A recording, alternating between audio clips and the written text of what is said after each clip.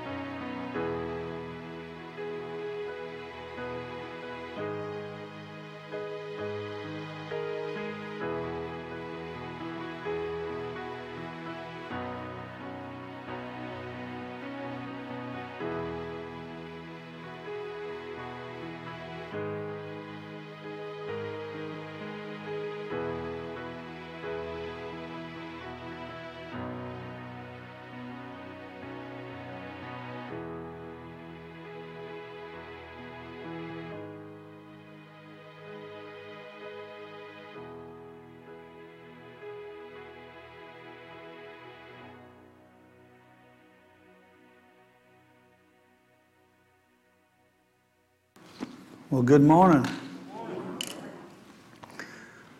I know we got a handful of people that are at the beach and at the lake.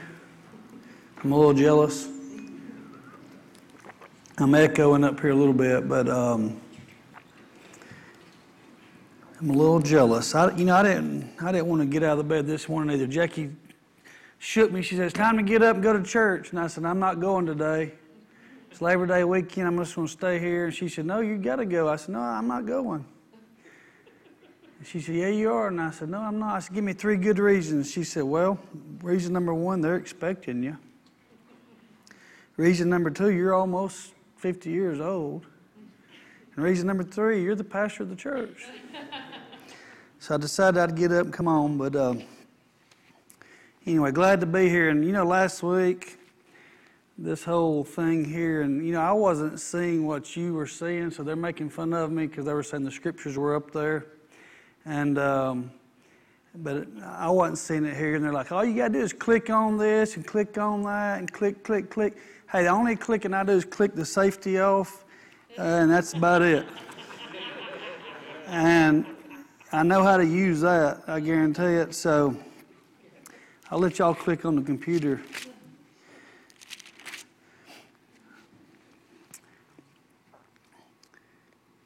I want to read from Romans, the 12th chapter,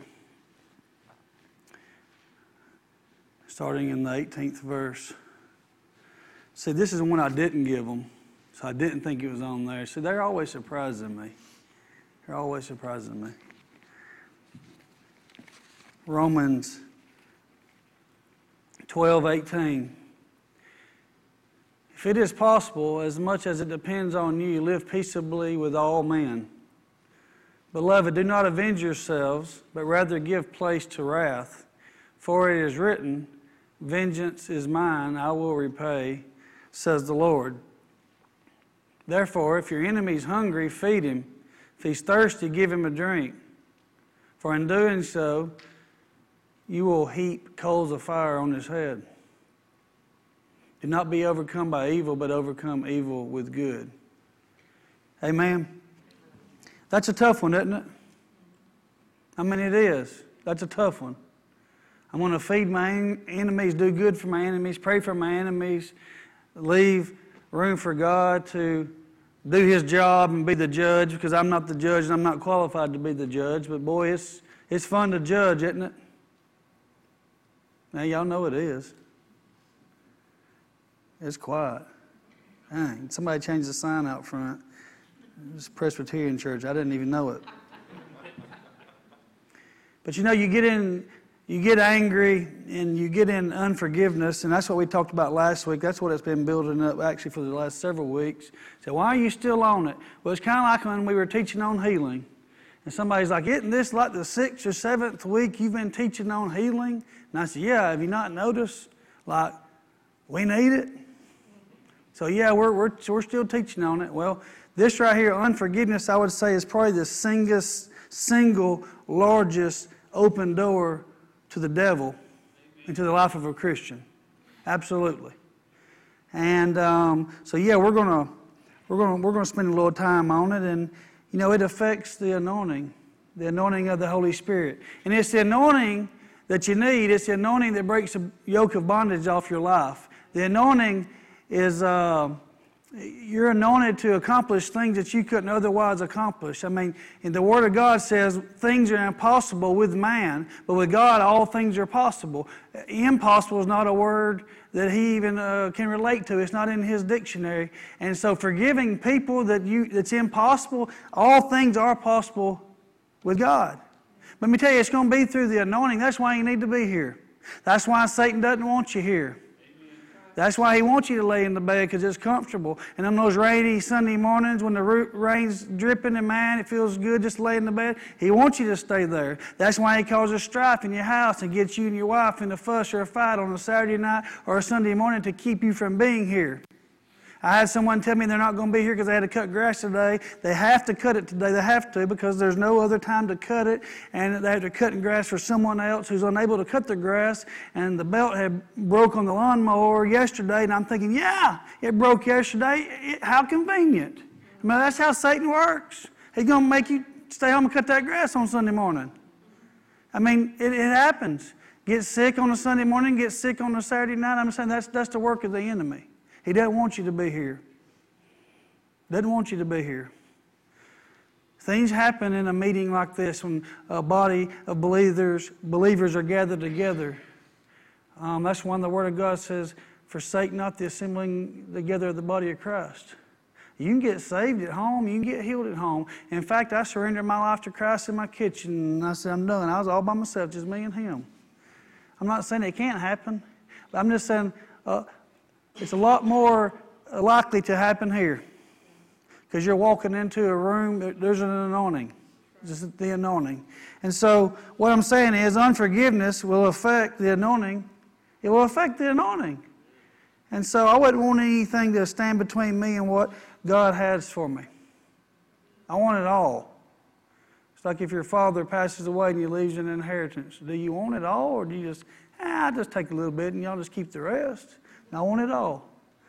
And guess what? There's an inheritance that belongs to us from our Heavenly Father, and I want it all. And I don't want anything to stand in the way of me getting it, especially my own stupid self. Amen. So anyway, the scripture there we read, as long as it depends on you. Well, you know what? It's not always possible to live at peace with other people. Because you can go and apologize or ask for forgiveness or bake them a chocolate cake.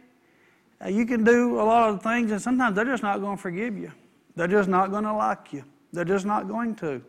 And there's nothing you can do about it. The Word of God is telling us as long as it depends on you. In other words, you got to do what's right, not in your head, not in your mind, not with your lips, but in your heart. The decision's got to be made in your heart. And we try to rationalize and figure out things in our head. And do they really deserve our forgiveness? And no, they don't, but neither do you. We don't deserve the forgiveness that was provided to us by the blood of Jesus. Amen? But I'm talking about getting it from your head to your heart. And sometimes, I know people that have been in unforgiveness so long towards people that it don't even count anymore. In other words, I knew something comes into their life to give them a reason to be mad, and they talk about it. But this one thing that they've been mad at for 40 or 50 years, just like that, don't even count anymore. That's just a given. So long they've perhaps forgot about it. They don't even talk about it. It's just a given. That's just why I'm bitter. That's that bitter root in my life. Be mad at somebody that's not even alive anymore, that's done passed on. Or be mad at a parent, what they did. Or what they didn't do. What they didn't do. What they should have done. And I shouldn't have to grow up like this. And it's your fault. And I'm not saying that it's not. I'm saying this right here is you're only accountable for you. You're not accountable for them. And one day, all of us will get an opportunity. We will be held accountable. I'm not going to be held accountable for the way anybody treated me. I'll only be held accountable for how I treated them and how I treated others. Amen? Amen. And one way to kind of check yourself, really, you think about it. I was thinking about it this week. So where the Fultondale post office is, before that post office was there, just 100 yards away, 75 yards away, was the old post office. A lot of you remember it. Some of you don't. And by that, I used to go to that post office with my grandmother all the time. She'd be going to the post office box right there. Anyway, there's a little driveway that went to the top of the hill by the post office to that little house right there. And me and Grandma would cruise up there because they had a crabapple tree. You ever had a crabapple? They're nasty. But we'd eat them. I don't know what was wrong with us. But me and her would go cruising up there and we'd get us some crab apples. And you bite the thing and just like, one of those looks on your face, on your lips. Well, there's some people, you hear something nice about them and it's like you just took a bite out of a crab apple. Really. You hear something nice about somebody and you're thinking, if you only knew what I knew. But that's how you can kind of check yourself when you hear that name mentioned or you hear something nice about them. Is it kind of like you just took a bite out of a crab apple or something like that? Hello.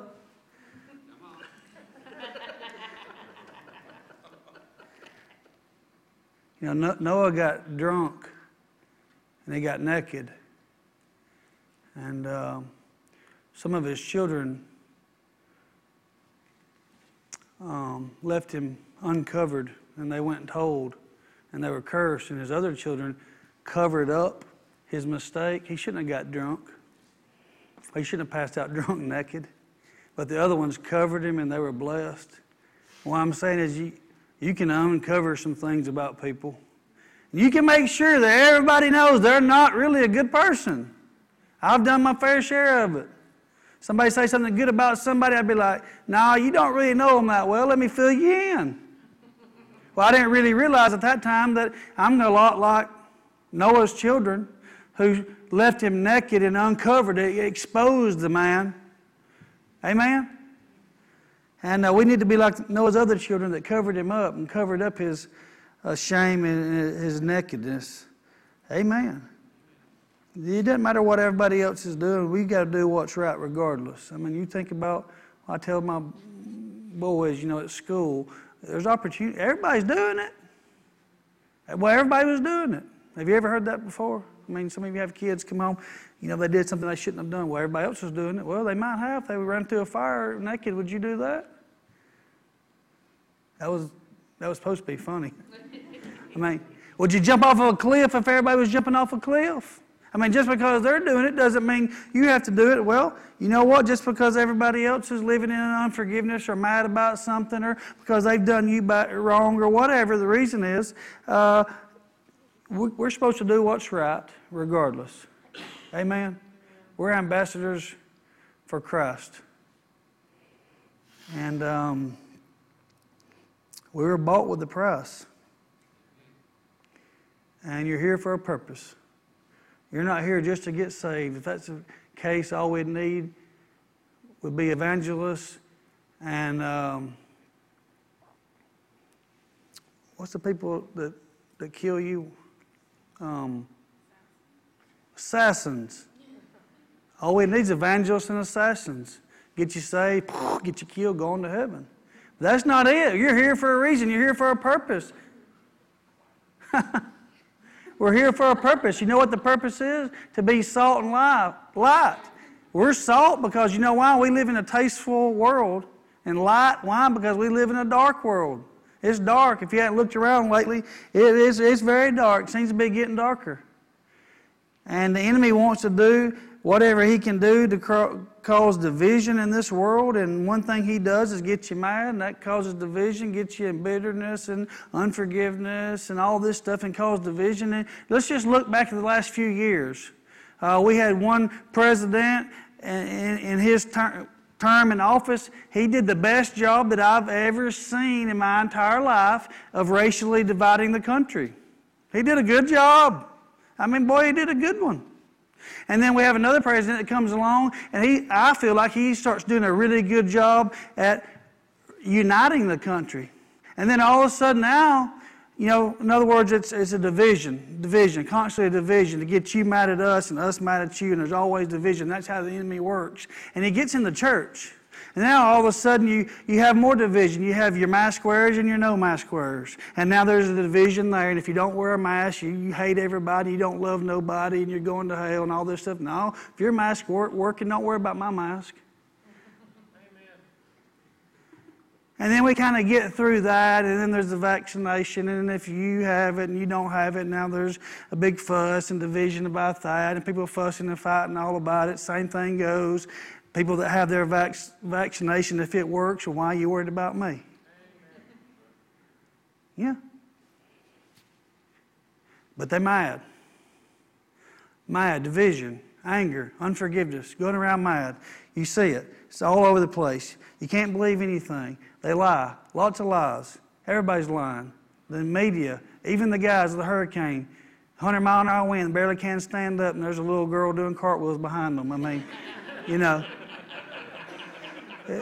It's the truth. You don't even know what to believe. It's unbelievable. I mean, not a little girl, but some dude just walked by and they're just like, you know, their hair's not even moving. And the weathermen, y'all saw it, and they're just like, you know, they barely can stand up. I mean, liars. But it's plain and simple. So what do you believe? I'll tell you what you can believe. There's only one thing that you can believe. That's this right here. Amen. This is it. This is it. This is not only the truth, but it's the truth. Like, it's literally the truth. God's word's the truth. It never changes. It's forever settled in heaven. It goes forth. It doesn't return void. It never changes. It's never changed. It'll never change. That out there changes. They change with the wind. This doesn't change. When you don't know what the truth is, resort to this. Amen. Praise the Lord. So if you want to wear a mask, I don't have nothing against you. If you want to get a vaccine, 3 or 4 of them, I don't have anything against you. Go for it. I shouldn't cause division. I'm not mad at you. You shouldn't be mad at me. We're all God's children, amen? So, but it's just having your eyes open and realize what's going on. It's the enemy. It's not a flesh and blood thing. It's a spiritual thing. And the church is asleep because it's causing a great division amongst the body of Christ. No doubt. No doubt. So let's read. Let's get into Matthew, the 18th chapter.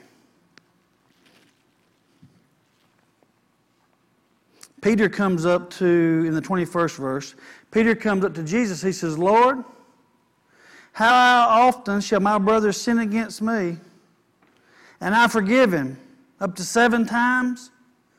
And Jesus said, no, go 8. Do it 8 times. No, that's not what he said. Jesus said to him, I do not say to you up to 7 times, but up to 70 times 7. I know somebody in there right now is adding up. You didn't do well in school, and you're like, 70 times 7, it's 490. Okay, he's got a few more times. My husband's I've only had to forgive him 485 times, 5 more he's done. And you women know it's true because y'all don't forget nothing. Amen. One man, brave soul, said amen. I know. I see my mother, she remember 25 years ago what it was a Sunday evening and it was 92 degrees and we were up there getting ice cream and you said this. Remember everything about it. I don't even know what she's talking about. And there's a lot of other women like that. I'm not married to a woman like that. No, I'm really not. I'm not. And if I was, I'd lie and say I'm not. So, because I'm smart, very wise. But he said 7. He said no, up to 70 times 7. In other words, he's saying no, there's not a limit on it. It's not 7. It's not 12 or a biblical number. It's not 40. But it's immeasurable. The amount of times. He says, Jesus responded, says, therefore the kingdom of heaven is like a certain king who wanted to settle accounts with his servants. And when he had begun to settle the accounts, one was brought to him who owed him 10,000 talents. But as he was not able to pay, his master commanded that he be sold with his wife and children and all they had, and that payment be made. That's rough there, isn't it? Man, that is rough. You're making fun of my grammar over there. Rough air, ain't it? Well, I mean, hey, it is what it is. It's rough air, ain't it? It is. They didn't file bankruptcy. They got sold. And your wife. I don't even want to try to explain to you what happened to your wife when they sold her, what her job would be. It'd be bad. And your kids, your boys, perhaps your daughter, and she's going to be doing the same thing your wife is. Bad, real bad. The servant therefore fell down before him, saying, Master, have patience with me, and I will pay you all. Then the master of the servant was moved with compassion, released him, and forgave him the debt. But that servant went out and found one of his fellow servants who owed him 100 denarii, and he laid hands on him and took him by the throat, saying, Pay me what you owe. I thought about doing that a few times myself. So his fellow servant fell down at his feet and begged him, saying, Have patience with me, and I'll pay you all. And he would not. But he went and threw him into prison till he should pay back the debt. So when his fellow servants saw that he had, what had been done, they were very grieved. And they came and told their master all that had been done. Then the master, after he called him, said to him, You wicked servant, I forgave you all that debt because you begged me. Should you not have also had compassion on your fellow servant, just as I had pity, compassion, forgiveness for you? And his master was angry, delivered him to the torturers until he should pay all that was due to him. And if you're a note taker, you need to underline right there, torturers.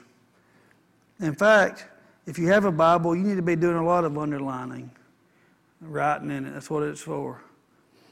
Highlighting.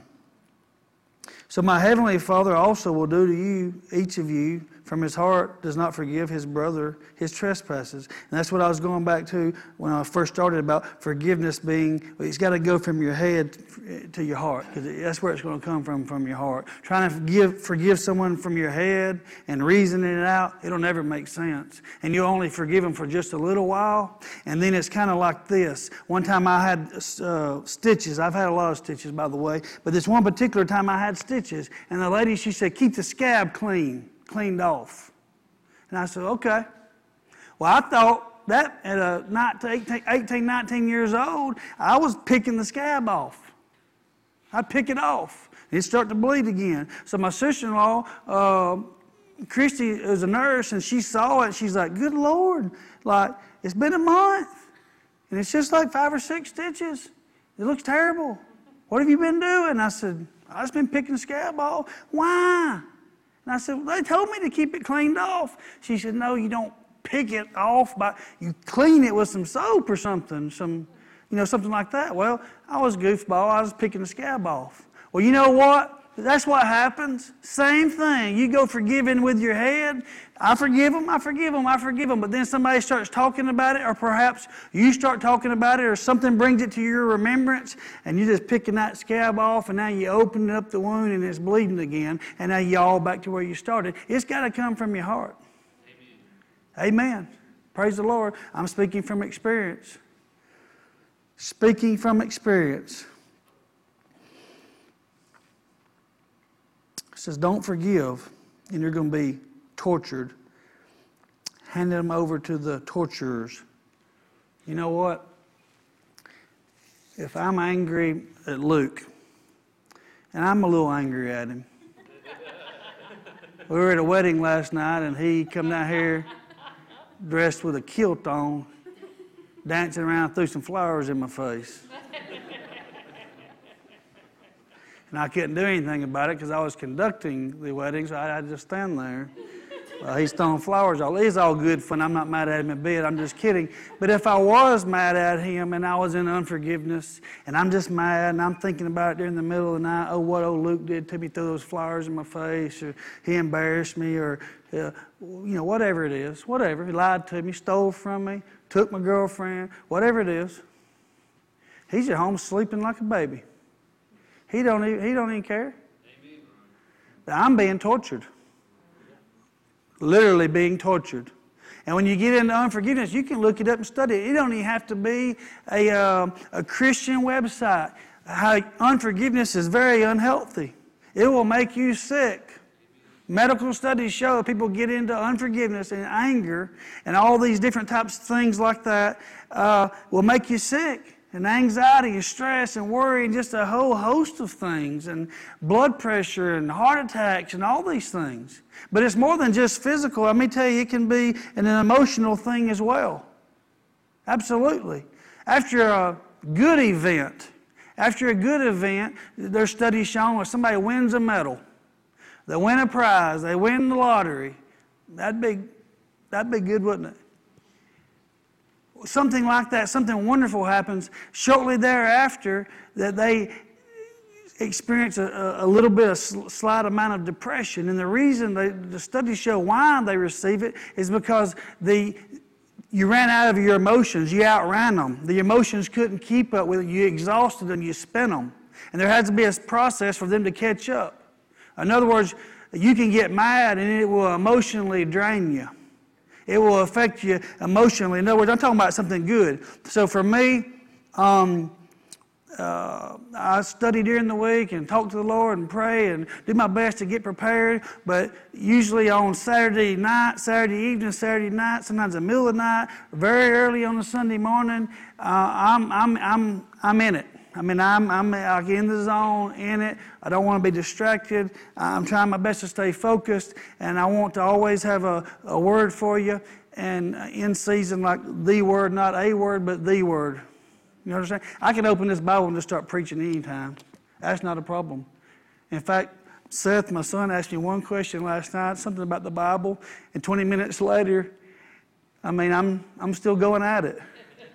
He's probably thinking, yeah, I wish I'd never asked that. He's just trying to watch some ball on TV, but that's my favorite thing to talk about. I like it. I can do it in my living room. But what I'm talking about is I don't want to just come in here and just open it up and talk about it. I want to hear from the Lord and know that I'm going the right direction, because I know that you're all. The reason I want to word in seasons is because you're all in a season. Different seasons. You following me? So I come in here Sunday, on a Sunday morning, and if I don't feel good, I feel good. When I get up here, I feel good. I feel great. I come up here with a fever. I can come up here sick as a dog. I come up here with my elbow that just got ripped off like it was 2 years ago. I feel good. While I'm up here, I feel good. But as the day goes on into Sunday evening, he said, Monday morning is a struggle for me. And it's not because it's Monday. You know the old saying, it's Monday. Doing good for a Monday. Monday is no different than Friday. You get your rear end out of the bed and go on to work. But for me, it is different, emotionally. In other words, I'm spinning a little. I had to catch up. And you may not understand it, but it goes back to that anointing thing. In other words, it has to catch up. It's hard to explain. But anyway, that's if something good happens. If something good happens. Now, how much worse is it on you emotionally if something bad happens? If a bad event happens in life, I hope you're picking up what I'm trying to lay down here. It leads to depression and, our bodies, our God didn't create us. We're not designed to be repositories for anger. It's just not what we're not designed to. We're not made up to be that. That's a load we weren't designed to carry. Amen? So we need to leave it to Him. That's His job. To give it to Him, the Father. It's not up to us to be in unforgiveness and determine whether somebody deserves our forgiveness or not. Amen? In Ephesians, the 4th chapter, 26th verse, and we'll talk more about Matthew in just a moment, but it says, be angry and do not sin. Or if you grew up King James Version, you remember, be angry and sin not. Be angry and sin not. I know that one well. I've heard it my whole life. Be angry and sin not. Don't let the sun go down on your wrath. Be angry and sin not. Don't let the sun go down your wrath, nor give place to the devil. You know what? What that's doing is when you're angry and you get over into sin, you are giving the devil a foothold. And anger is okay. It's okay to get mad. You should get mad. There's some things that should make you mad. You should get mad. People are dying and going to hell, and I'm going to do something about it. It makes me mad that Satan's getting them. It makes me mad that little babies are getting murdered right there in their mother's womb. It makes me mad. It makes me mad that Christians are getting drug out on the street and shot and killed, stabbed, heads chopped off, no telling what's going on over there in those other countries, what's going on in Afghanistan. That makes me mad. It makes me angry. But it's not that anger, that's good anger. But it's anger and sin not. I'm so mad, I'm going to do something about it. I'm going to pray and I'm going to intercede. Praise the Lord.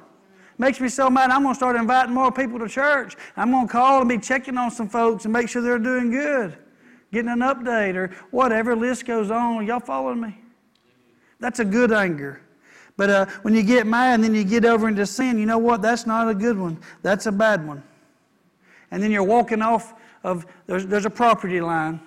It's God's property, and here's Satan's property, and here's the barbed wire fence. And when you cross over the barbed wire fence and you get off God's property and you're over here walking on Satan's property, you don't need to be over here rebuking him and telling him to leave. That's his land. You over there on it. You over there on it. Yes. It's redneck preaching with the best of them right here. You know, it is what it is, right? My mother told me, she said, you really need to start working on your grammar. Like, well, you just work on trying to get to church, and I'll work on my grammar. So, did I say that? Oh, man, I did. Oh, Lord, forgive me. So anyway, when you're walking in hate and you're walking in unforgiveness, you're crossing that barbed wire fence. You're getting over there on some property you're not supposed to be on. You're trespassing. Amen. You need to stay over here in the sanctuary if you follow me. And just because you do forgive someone, it doesn't make them right at all. I'm not saying it makes them right. They're still wrong. It doesn't make them right, but it makes you free. It makes you free. And that's one thing as a man, and some men don't struggle with this, but as an alpha male, it's a struggle. I don't want to forgive them. I don't want them to think that I think it's okay, that I'm okay with it, because I'm not okay with it. I still want to put you in a headlock kind of a thing. I don't want them to think that. Therefore, I'm going to hold on to this unforgiveness until they start thinking like I think, until they realize they're wrong. That ain't going to happen. I mean, it will at a very rare occasion. You might as well just, like I said to begin with, you are responsible for you. You are held accountable for you.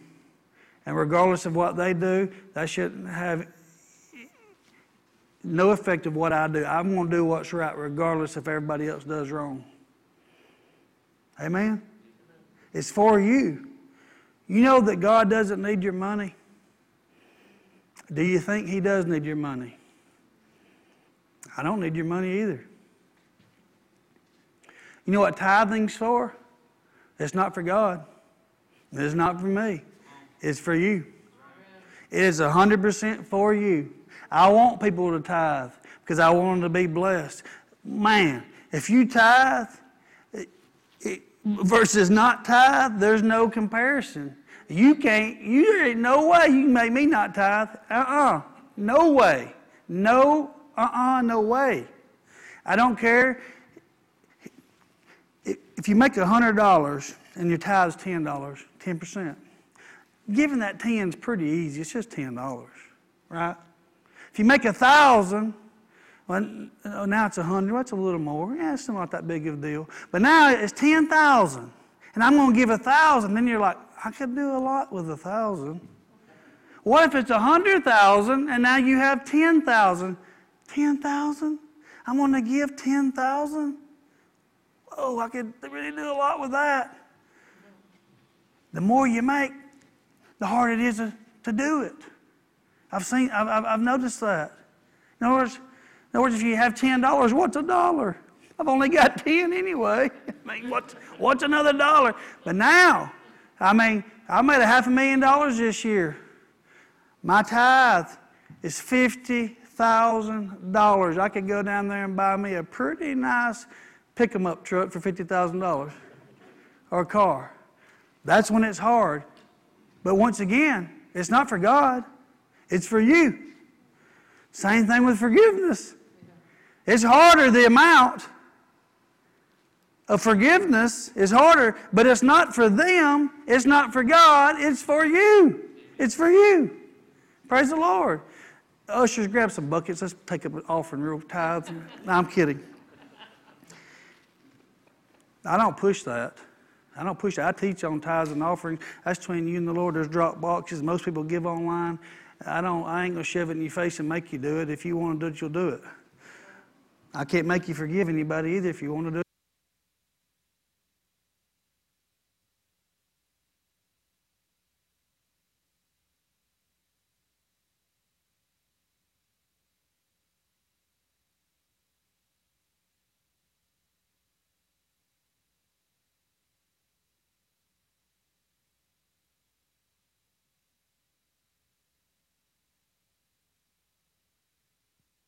Are you there?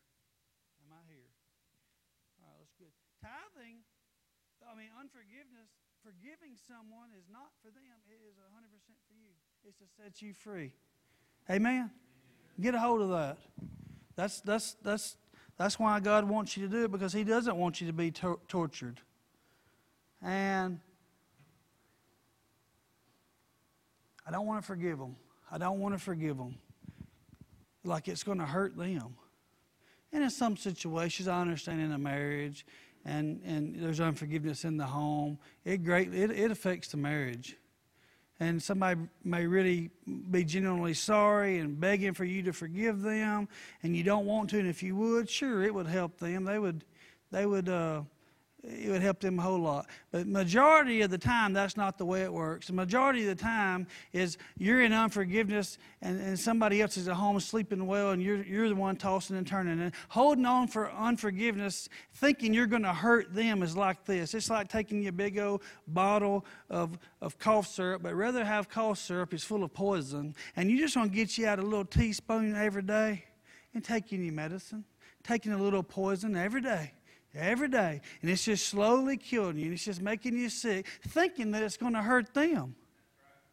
But you're really the one putting the poison in you. Drinking poison and thinking it's going to affect the other person. Amen? So, Jackie asked me for a title, and I didn't have one, but I have a title. Here's the title: Be Selfish. Be selfish. I'm going to give you permission to be selfish. When you leave church today, say, my pastor gave me permission to be selfish. Be selfish. Do yourself a favor. Be selfish and forgive. Amen. You forgive for you, not for them. Amen. In Luke, the 6th chapter, the 38th verse, give and it will be given to you, a good measure pressed down, shaken together, and running over, will be poured into your lap. For with the measure you use, it will be measured back to you. So the same measure you forgive is the same measure you'll be forgiven, you could say.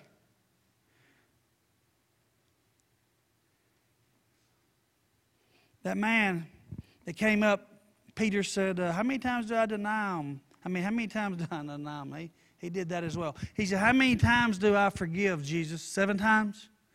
Jesus said, no. 7 times 70. And then, you're just always forgiven. And Jesus, what he does is draws the curtains back. And I'll explain that in a moment. But we're looking at things from a natural level out here. And anyway, the 10,000 talents, a talent is... if you look it up and study it, it's about $300,000 today.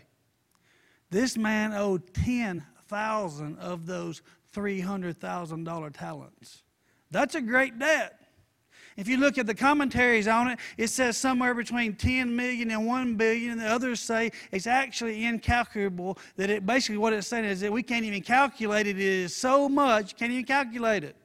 The amount is so much you don't even know. It's a lot. Billions, trillions perhaps. And the 100 denarii, what that is about 3 months' wages or $10,000. So he owed this man an incalculable amount, billions of dollars, but this other man only owed him $10,000. He's forgiven the $1 billion, but he's not going to turn around and forgive the man of the $10,000. And what that is Jesus is drawing a curtain back and going, there's a lot of hate in this world, and there's a lot of unforgiveness in this world. There's a lot of things that don't make sense in this world. That's how the world operates, is you forgave me, but I'm not going to forgive you. But he says, let me draw the curtain back, and I want to show you how the kingdom of heaven operates. And then he speaks this parable to him. In case you haven't noticed, you and I, we're the one that owed the billion. Am I going to forgive them? Well, you have to stop and take a look at what you've been forgiven for. We're quick to forget what we've been forgiven for. We deserve hell. I've said it before. Something happens to somebody and we'll say, they just didn't deserve that.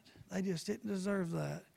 You know what? The reality is we all deserve way worse than that.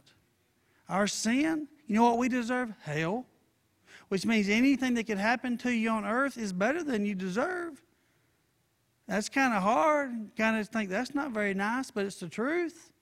The worst thing that could ever happen to you is better than you deserve, because it's way better than hell. Hell is what we all deserve. Praise the Lord, it's the truth.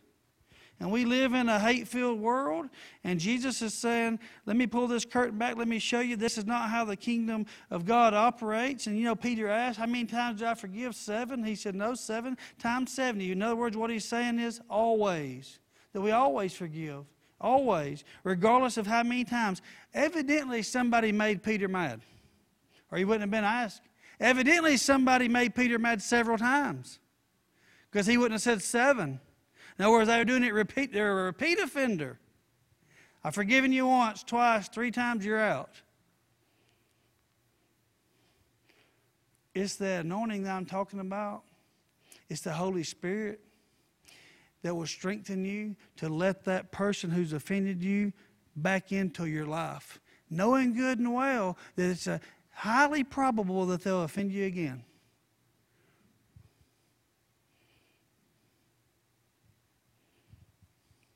Psalms.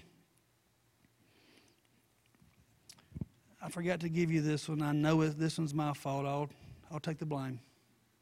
I'll take the blame. In fact, I don't know. I may skip it. Y'all good with that? I know y'all are, because y'all think, if we skip it, then we get out earlier. No, we ain't skipping it. We're going to Psalms. But you are going to get out earlier.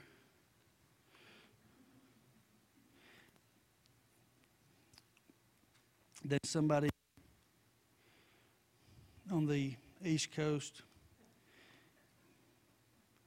Or would it be the West Coast? Yeah, it'd be West, yeah. You'll get out earlier than them, don't worry. Where was I wanting to go? Psalms 103.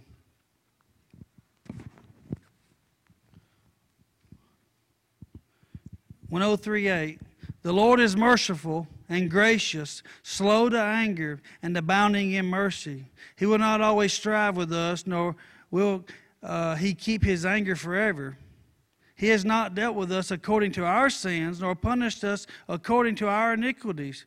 Thank goodness. Right? Amen. For as the heavens are high above the earth, so great is his mercy towards those who fear him.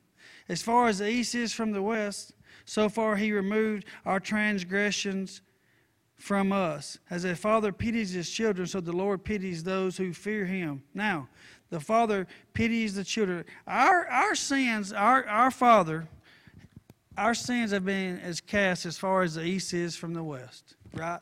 And how he pities us, how he forgives us, how his grace extends to us, and how we give grace is how it will be given to us.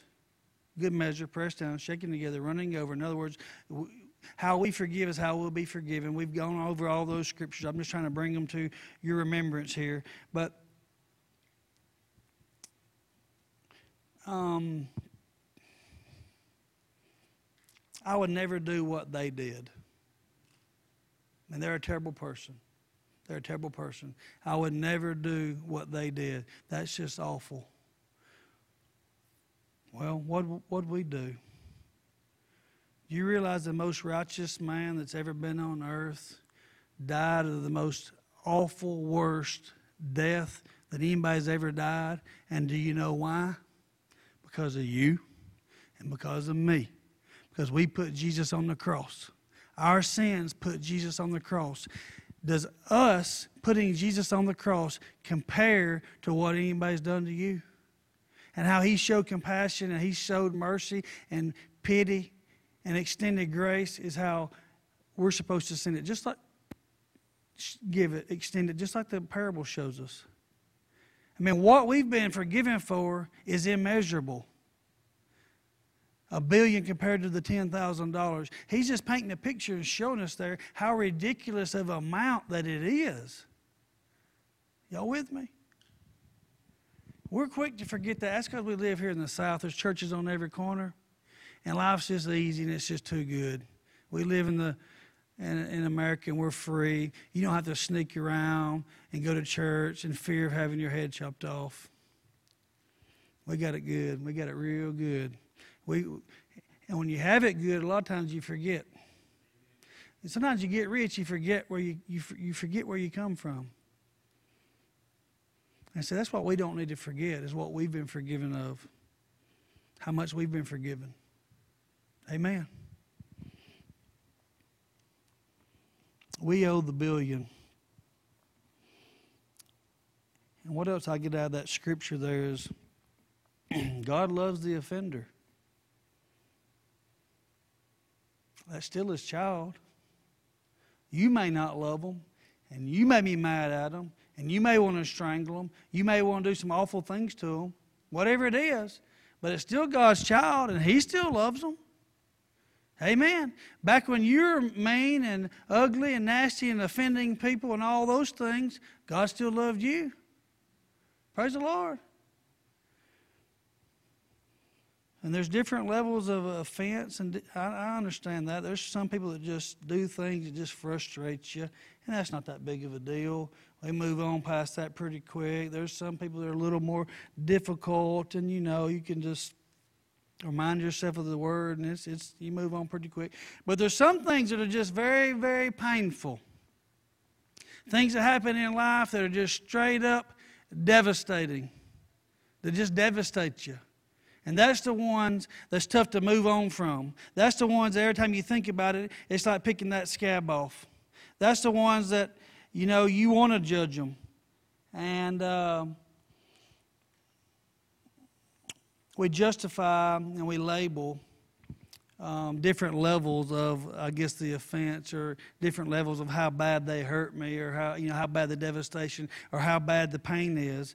And I asked Jackie to add this scripture. I think everybody can quote it, but John 3:16, most popular scripture of the entirety of the world. For God so loved the world that he gave his only begotten Son, that whoever believes in him shall not perish but have everlasting life. So God so loved the world that he gave his only begotten Son, that whoever, well, the person who's offended you, you know what? That's a whoever.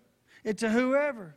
God loves them. If your kids, if two of your children get into a fuss or a fight, and maybe you're sitting there looking at it and you can see which one's right and which one's wrong, that doesn't make you not love the one that's wrong. I still love them.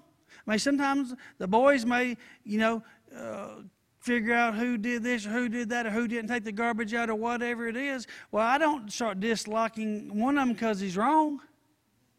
Right? Well, God's no different. You have to think about that. That person that you may perhaps be angry at or in unforgiveness, no matter how terrible of a person it is, that is still God's unique creation. And he loves that person. Amen. And so you feeding them, and you giving them water, and you giving them a blanket, and you taking care of them, and you forgiving them, and you blessing them is like heaping burning coals on their head. That's not going to burn their head off. It's going to get them saved. I told y'all that last week. You have to look at that person differently. You have to look at that person and say, if that person had the same relationship that I do with Jesus, and they knew the same Jesus that I knew, and they had the same peace and the same love of God in their heart that I did, there's no way they would be that mean and that ugly. Therefore, I'm not mad at them. I feel sorry for them. Because without Jesus, it's not a fun life. It's a miserable, it's not good.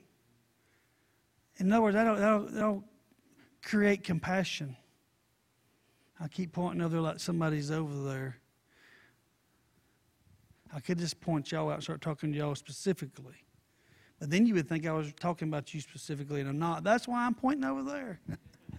Praise the Lord.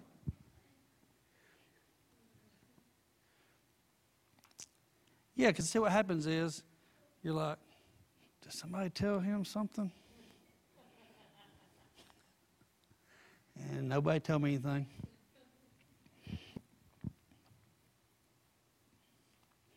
It's a permanent release. And I was talking about picking the scab off. That's kind of gross, but you reopen the wound. And see, here's a thing about God and us, the difference, is we see the what, but we don't see the why. I see what they're doing, but I don't see why they're doing it. I don't see the root of it. I'm not the judge. God sees the why. He sees why. He sees what happened to them when they were a child. Or he sees whatever it is. He sees it. He sees things. He sees the why. He sees the what and the why. Amen. He's the judge. We're not the judge. And don't take it out of his hands, because you know what? You're not qualified and I'm not qualified. None of us are qualified to be the judge. I was thinking this morning in my office about asking you this question. And like right now, this second, has anything happened to you in the last 10 seconds that's made you mad? Anybody? Have I done anything to make you mad in the last 10 seconds? 5 seconds, 4, 3, 2, 1, over. Okay. Well, if you are mad, I mean, it is possible. I make people mad, so, I have to ask. If you are mad, or if you're unforgiveness, it's something that happened back there before you came today. In other words, it's in the past.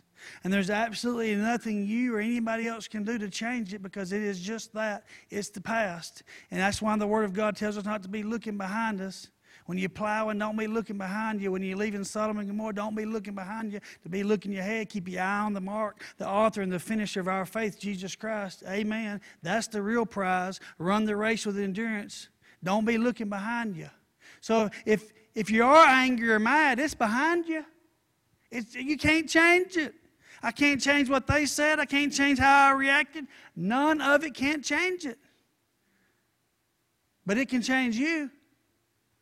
I can't change the past, but the past can change the future. If you just dwell on it and you just keep living in that unforgiveness, it'll just torture you and it'll keep torturing you. That's why it says it's handing you over to the torturers. You say, I believe, I forgive, I forgive, I forgive, I forgive every day, I forgive every day. But the hate can still be in there. That's why I say it's got to go from a head thing to a heart thing. And you know it's in a heart thing. The Word of God tells us to pray for them. And I can remember reading that scripture. And I can remember somebody telling me, pray for them. Just pray for them. And I was so mad. I've been so mad before at people. I've been so mad. I mean mad. Real mad. So mad that I scared myself mad. I'm talking about like a little bit out of control, like crazy guy on the news mad. Really? Like I had a Milwaukee box blade, and I carried it in my pocket with a fresh blade on it. I didn't use it for anything. I had it in there just in case. That's how mad I was. I'm telling you, mad. Really mad. Crazy mad. And I thought, pray for that person that I'm that mad at. The only thing I would pray for them is that I read their name in the obituary. I've been that mad before. I've been that mad. I'm just being transparent for you. I didn't say I was fit to be up here. I mean, it's not like it happened last week. It's on back there a bit in the past. But I've been that mad before. I've been that upset. I mean mad, really mad. And you don't have permission to be mad. You don't have permission to be hating people. You don't have permission to be in unforgiveness. The only person you have permission to be mad at or to hate is the devil. That's it. You don't have permission to be hating on anybody. And like I said, forgiveness doesn't make them right. It sets you free. It will set you free. And you're walking around, look at it like this. A baby is in there in his mother's womb, and there's an umbilical cord that's feeding the baby. But guess what? It cuts off, and now it's not being fed anymore.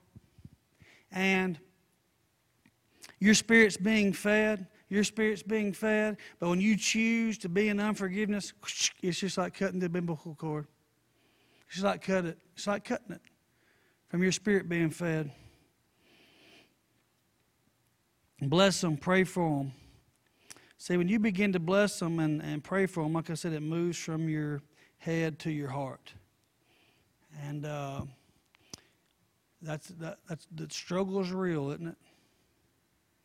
To pray for somebody who's hurt you that bad, I'm going to pray for them. What would I pray for them? That they, eat some chocolate brownies with some X-Lax in them? I mean, what am I going to pray for them? One time I was upset with somebody, and Pastor Todd said, bake him a chocolate cake and take it to him if you have to. And I said, no, I'll bake him a cake. I sure will. Put the X-Lax in that one. That's what I was thinking. Thinking, yeah, I won't bake you a cake, all right?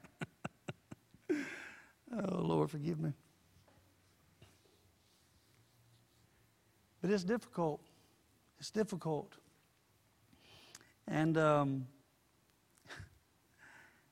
this is something that you can't do when you're trying to do it with your head. You got to do it with your heart. But anyway, what makes that easier is when I was pointing out the fact, when you look at that person, and then you really begin to feel sorry for them because they're so cruel, or they're so mean, or they're so angry.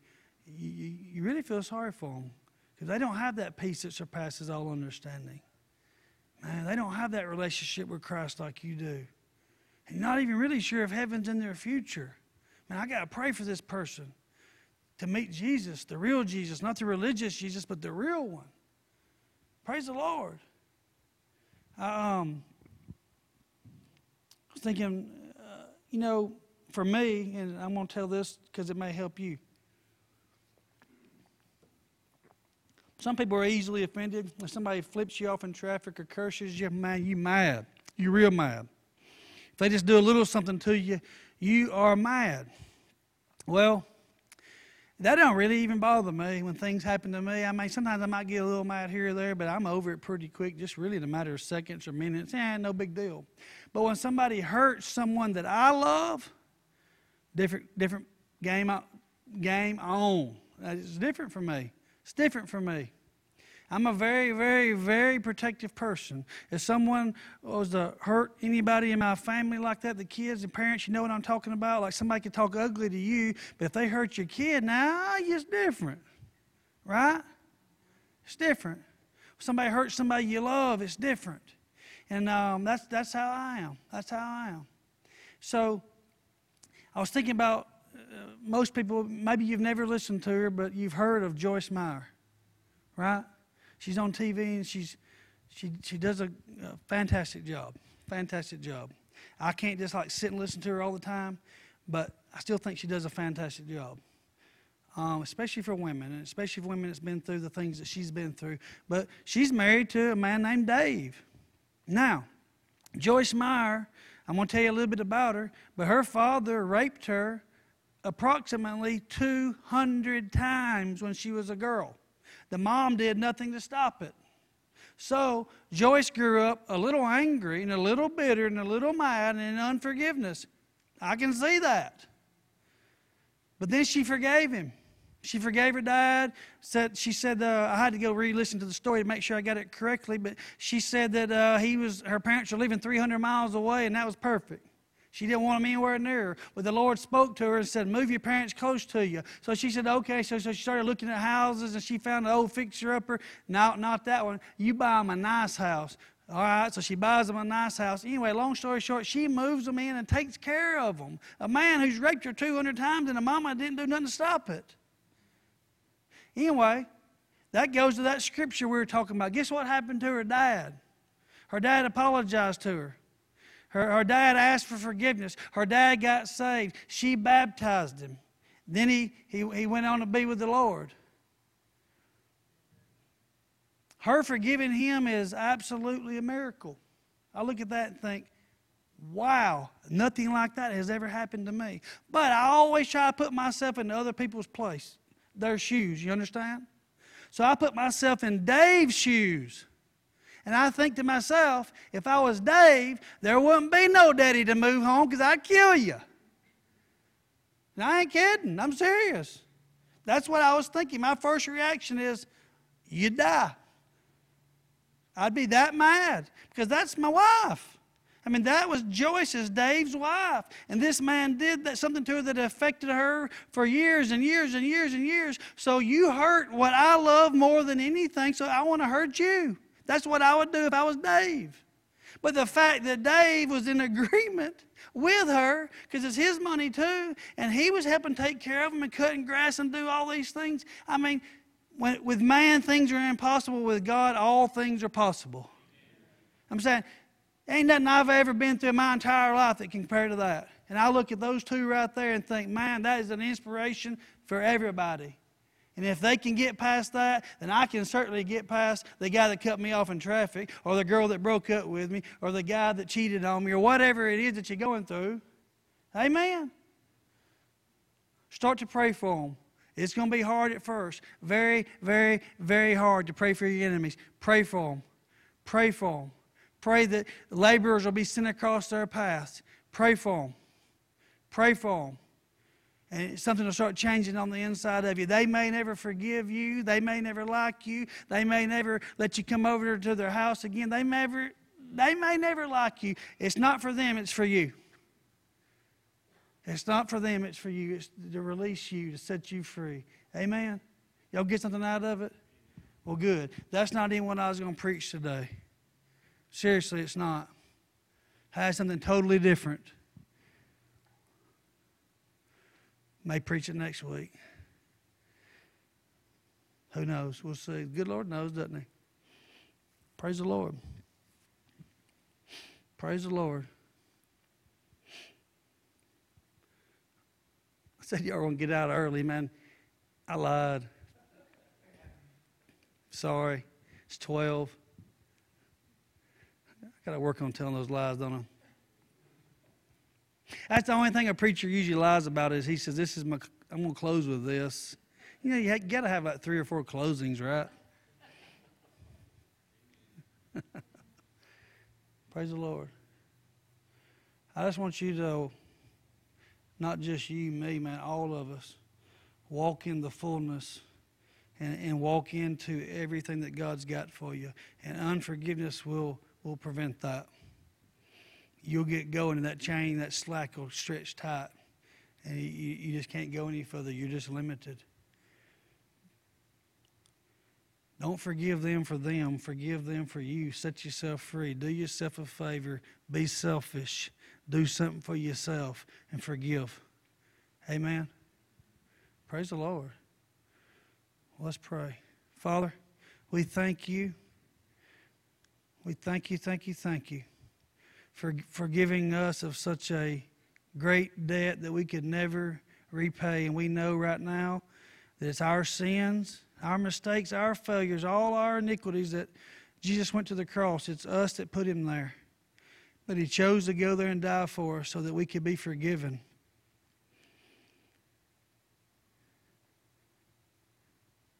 Father, your word tells us to forgive others just like that, just like we've been forgiven.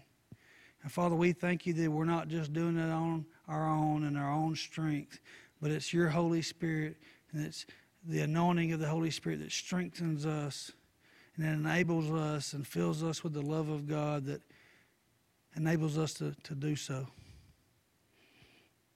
And Father, we just thank you for extending grace to us. And we're going to leave out today better than we came in. We're going to leave out today and we're going to pray for our enemies. We're going to leave out today and we're going to be salt and light in a tasteless, dark world. And we thank you and praise you. We give you all the glory and all the honor. And it's in the name of Jesus we pray.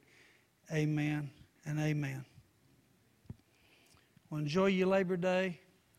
And what Labor Day means is go whoever you work for and work 12 hours for free. Patrick's like, no. Okay. Anyway, see y'all next week.